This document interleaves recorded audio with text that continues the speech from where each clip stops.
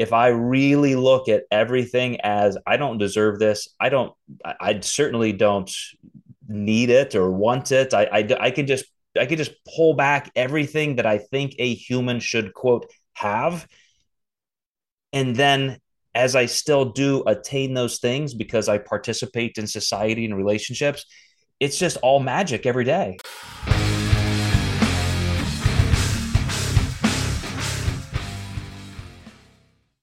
Hey everybody, welcome back to the Mind Muscle Connection. I'm Joe Klemczewski with Tyler Weeb. And Tyler, let's just throw it on the table. Let's start by me asking you, what is ego? I'm going to let you start us out here, and then I'll see if I can fit something in the picture.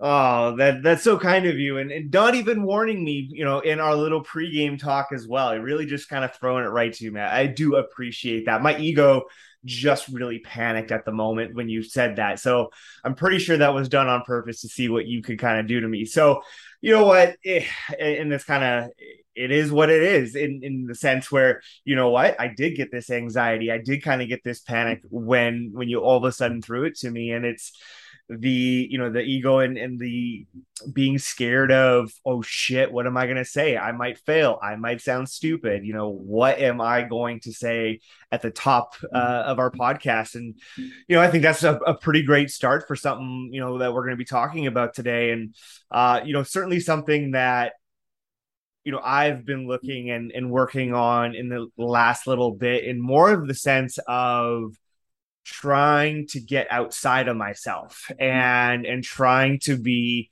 more aware of my surroundings and the people that I deal with on a daily basis, and kind of trying to keep the constant idea in my head of this person might be having the worst day of their life today. Treat them as such.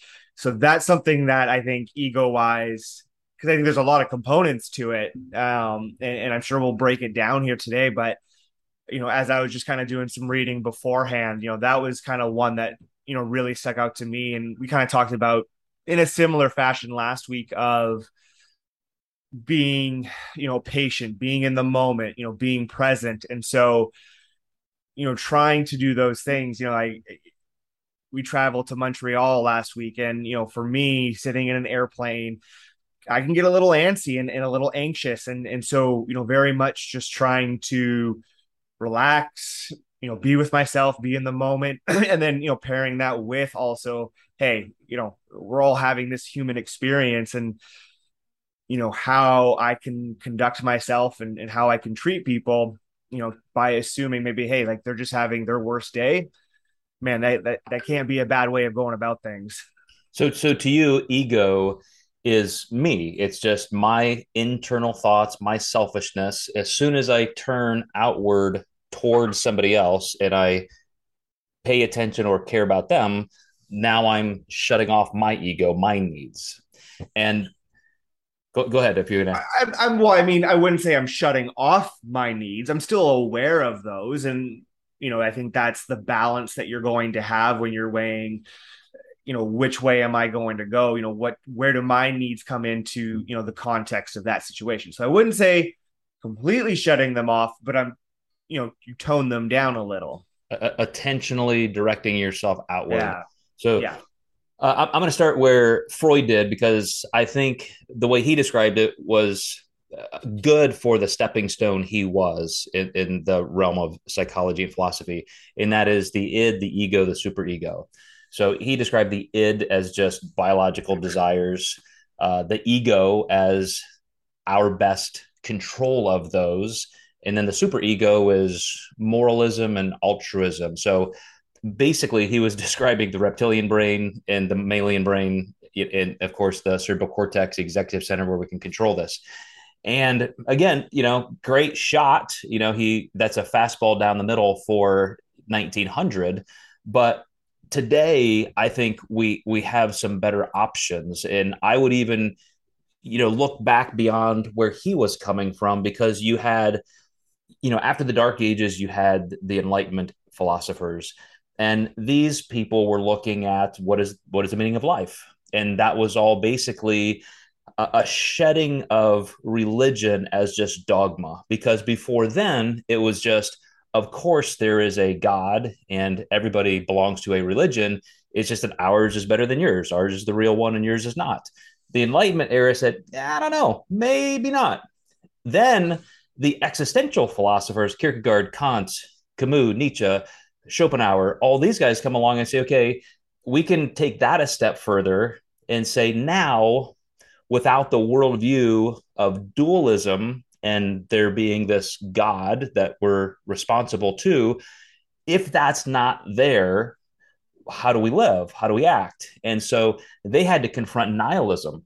And that was the big question of the day is, well, should we all just eat, drink, and be merry? Should we just murder, rape, and pillage? Like, what are you going to do if there is no God?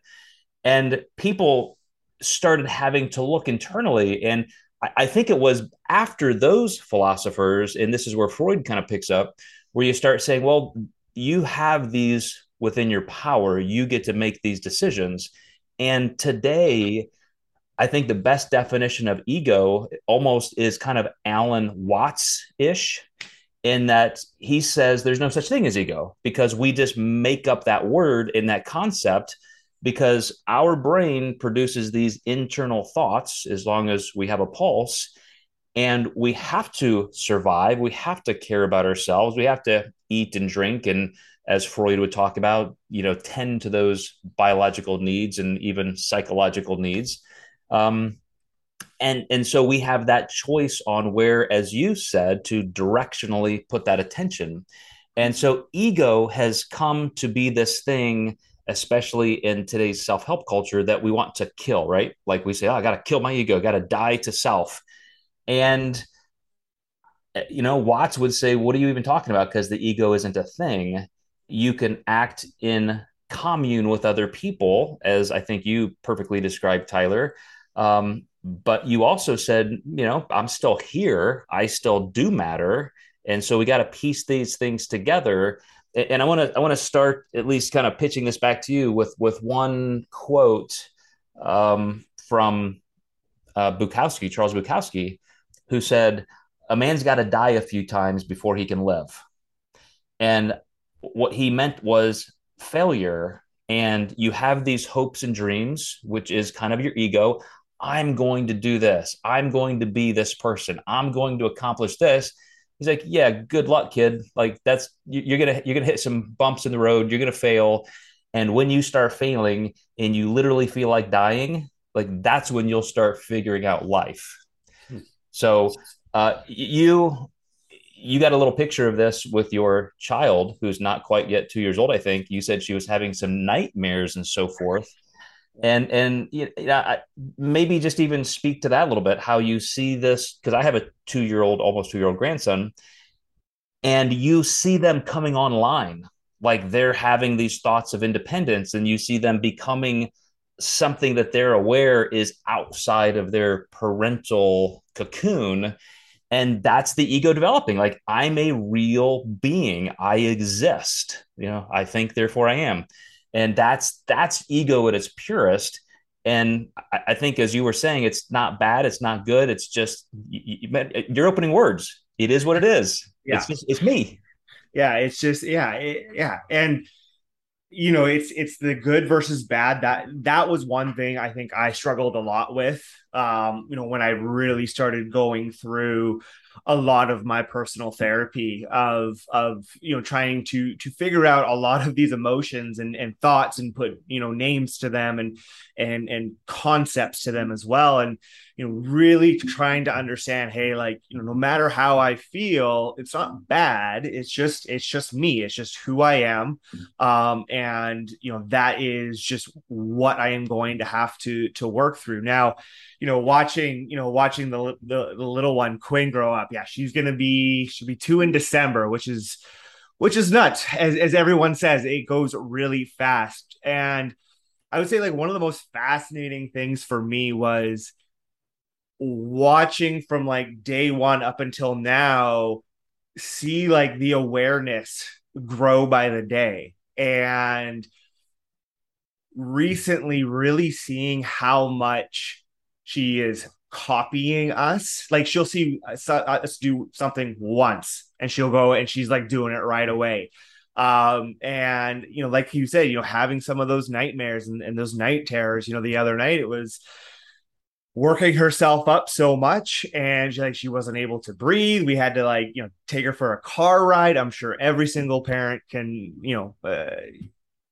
equate to something along those lines with their kids. And just how I am trying to raise her and be aware of her ego growing up is something that I'm thinking about constantly. And am I directing the right messages? Am I portraying the right messages? Because ultimately, I'm gonna want her to be able to make decisions on her own. But how can I be the best example, for this person, someone that they can look up to, someone that they can learn from, be empathetic, have, a depth of understanding that, we are all different. We all are going through our own life experience. So that is certainly a lot on my mind. And certainly, since she's been in our life and especially the last kind of 6 months, as now things really start to come online, that concept is constantly kind of on my mind and certainly something that I've never really thought this much about.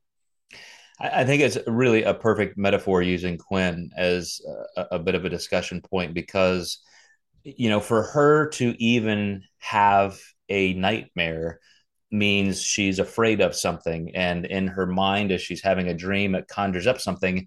You can't be afraid if you don't see yourself as alone and vulnerable, an independent being from mom and dad. And so that's layering in. I mean, those neurons are developing and connecting.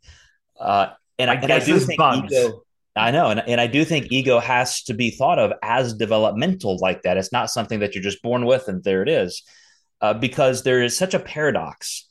You want to, if you're a conscious parent, uh, just lay on the confidence for your kids and all the things that make them feel good and independent and secure, and you're constantly telling them that they are fantastic so that they grow in confidence instead of shame and guilt and just dismembering their will.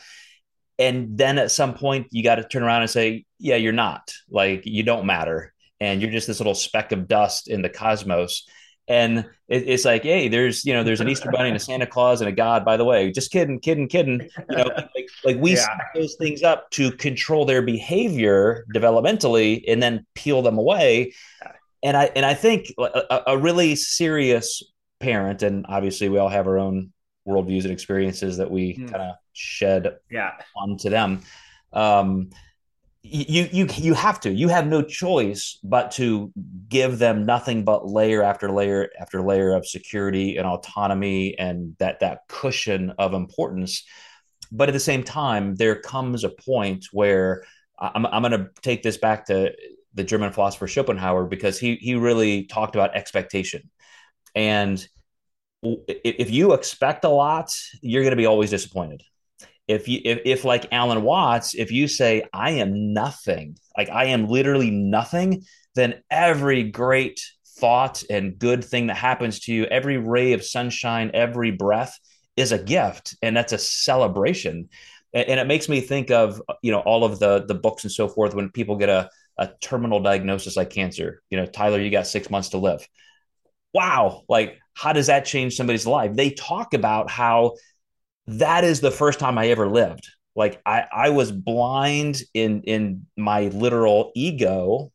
And when I realized I had an expiration date and it was literally on the calendar in the very near future, that's when all of a sudden I saw all the beauty in life. That's when I started loving people more. I wish I had known this sooner. Yeah. What was that quote you posted the other day by the Russian Dostoevsky. yeah, love is Beauty will save the world is one. yeah, or there was another one in the last couple of days about love as well. And I think, yeah, it just kind of goes off with what you were saying, and it's kind of my thoughts exactly. Um, just kind of have the more and more I think you realize, you think about, you pay attention. The answer you continue to come back to is, yeah, like, love will save the world, right? Maybe that was the one. Love will save the world, isn't that one? It's I don't beautiful. know. So I'd have to look it up because now, matter of fact, I will look it up right now. But what I'm talking about, right? But I think that's where it's really starting to come from. It's you have to come with just such compassion, um wherever you go, whoever you interact with, because it's so unfair to assume anything about their life and how they feel, right? Like, you think like your idea and feel your feelings of happiness, you could feel happy about the exact same thing, but how you feel it could be completely different. You have no idea. We just kind of call it happy. And so, yeah, I think you just come to the point where you just it's unfair to just be that assumptuous, and to just treat someone like we were talking about at the beginning. They're having the worst day of their lives. Treat them like that. Stumbled over This, my words. well, this is where we in the fitness culture, people who are aggressively pursuing better health, performance sport, physique sport, is there anything more egotistical? And I don't mean that in a negative way. I mean just simply that it is self-focused. That can become negative, but as we like to continually remind people of the golden rule of science, it's not either or, it's when and how. There is a time that you have to tend to your needs to survive. And that was a quote by Dostoevsky. The mystery of human existence lies not in just staying alive, but finding in something to live for. So again, something external to you. And I had a conversation with somebody that I hope I get to interview this person again for public consumption of the content, because I just literally broke down and cried twice as she was telling me the story. And when I got a chance to talk, I said, I felt like you just took my heart and just scraped it down the sidewalk. Like I've never heard somebody peel away the definition of ego more perfectly. And it was this, Tyler. Um, she died, her heart stopped, and she realized my heart just stopped. She's dialing 911, talking to dispatch, and EMTs are coming. And as she described the fact that as her body's producing adrenaline, probably dimethyltryptamine in her brain is starting to be released, because that's the brain's last gasp for survival when you're entering hypoxia. And she just thought it was like tunnel vision, as people talk about in those high adrenaline situations, where all I could think about was this moment. And okay, I'm still alive. And then the next moment, and I'm still alive. And I still have a moment. And when the EMTs got there, she said, I looked into his eyes and he looked into mine. And she said, I've never felt more connected. Like he knew exactly what, like I was peering into his soul and he into mine. And they saved her life. And there was still, even in the hospital, a very slim chance of surviving. And this was during COVID. And so family members didn't even know, like phones were gone. She was isolated. And she just looked out the window and she said, I'm dying and the world is going to go on without me. My husband is going to be alone. My kids are going to be alone. As I lay here alone and I am dying, everything I've ever done in my life, all of that's gone. The only thing that matters, and this is a thought I've heard other people articulate, is the world is moving on and I'm not going to be in it. And when you have kids, like even me with adult children, I think I still need to be there for them. I support them. I still love them. I advise them. They lean on me in different ways. I can't leave them. But even that thought means I'm that important to myself that I think the world needs me. That's ego. That's ego. You don't free yourself of that ego until you say the world can go on without me. Someday it's going to go on without me. And I have to be okay with that. I just don't matter. I'm a part of it. But as I fade away, it's over. That's just the end. And that's what is so difficult. That's laying the ego bare.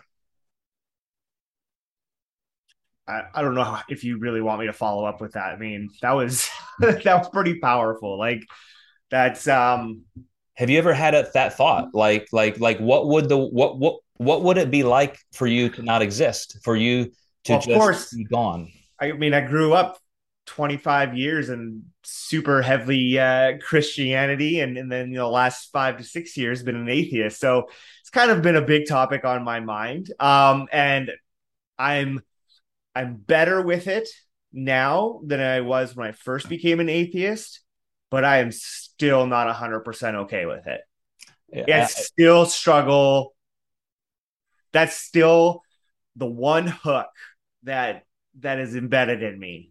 That one is still the hard one. that's why we want religion. We want to think it doesn't end. You know, again, going back to Daniel Dennett and other philosophers, that's why we create these layers of protection against our own mortality and so forth. But here's the great thing: we can, like this person, this friend of mine who was lucky enough to have the second chance, we can have that realization, we can grapple with it, and we can put it back away when we need a break from it, and we can wrestle with it again at different times. But the more we are aware of it and the more we live our lives accordingly, then everything is a gift. Everything is a gift.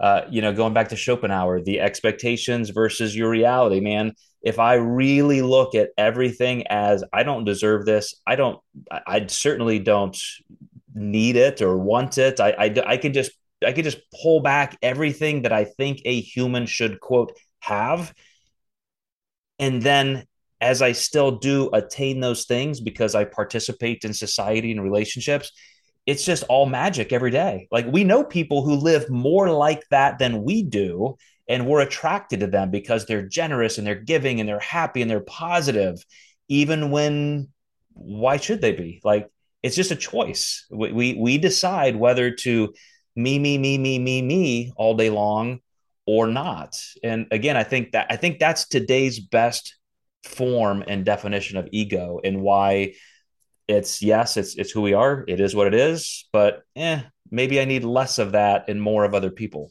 Yeah. I mean, pick a topic. Like that's all you see is me. And this is why we have these, giant extremes. We've always had them. It's just our technology has just brought us around the world much more closer and allowed us to connect with more of our tribe. That's, really the only difference. And it's always just about, well, me, my survival, this and that, or my group. When, we're yeah, it just it's frustrating to think about, but fully understandable on the other end as well, that why we act the way we do and where we are at as a society and the way we are. It's because of a lot of that, that ego, the me mentality. And man, we just we need a little bit more love, a little bit more peace, and thinking outside of ourselves. We're Yeah, not I that mean, important, like you said. Like our beliefs really aren't that important. It doesn't matter. Like it's kind of just a quick little note you can go. It kind of reinforces the how much of nothing we are. So the new telescope that went out into space, was it earlier this year? They just released new data showing that our whole model of how old we think the galaxy is might be completely wrong and far older than we think, because they've just discovered like new galaxies that they always predicted that were there, but they had predicted them to be smaller because they were closer to the beginning of the Big Bang. They're bigger than we originally thought. And so therefore, like we might be even older than we think. And it's just you start to think and extrapolate, we already was it 13 billion years? Is that where we're at right now? 13.8, yeah. Yeah. billion as we think, we estimate. Yeah, our best estimation at this point, right? So, it was very humbling and just a very good reminder of I am nothing but stardust, and your life is a blink of an eye. Yeah, I mean, a meteor like that hit 65 million years ago, and we're all gone. The sun has an Yeah. expiration date. In 5 billion years, our solar system no longer exists. Like, we're done. Yeah, we've been Yeah. extremely lucky. Like, no major like world-ending things in 65 million years. That's pretty damn good run. Well, even like 12,000 years ago, there were some cataclysmic things that wiped out a lot. But yeah, it's been, in our known history. But, I'll wrap us up with this. Yeah. Um, Again, not either or, when and how. I'm still going to go work out. I'm still going to go eat well. I'm still going to take care of myself. I'm going to make sure I get 7 hours of sleep tonight because I do want to be the best version of me to participate in this world, to be there for my family, to be there for my friends, to be there for our audience. I mean, it's my own ego says we need to do talks like this because I hope we can help somebody. Yeah. That's not just my ego that needs that. It's me saying I want other people to learn some things that may help them. And as we always say, if I just help one person, it was all worth it. It's true. Like we And do it's this true. because Yeah. we want to have some positive impacts Yeah. around our communities. So Because we uh, understand how freeing it is, right? Like it can be, just another positive layer to your life. yeah, it's true. So Yeah. again, it is what it is. We have an ego. It is We, what we it is. haven't we have a self, and we need to be better at that to be better in the world together. So you certainly have made that possible for me in many ways, and I'm glad we get to share it here, Tyler. So appreciate you and appreciate you guys who listen. We'll see you next time in the Mind Muscle Connection.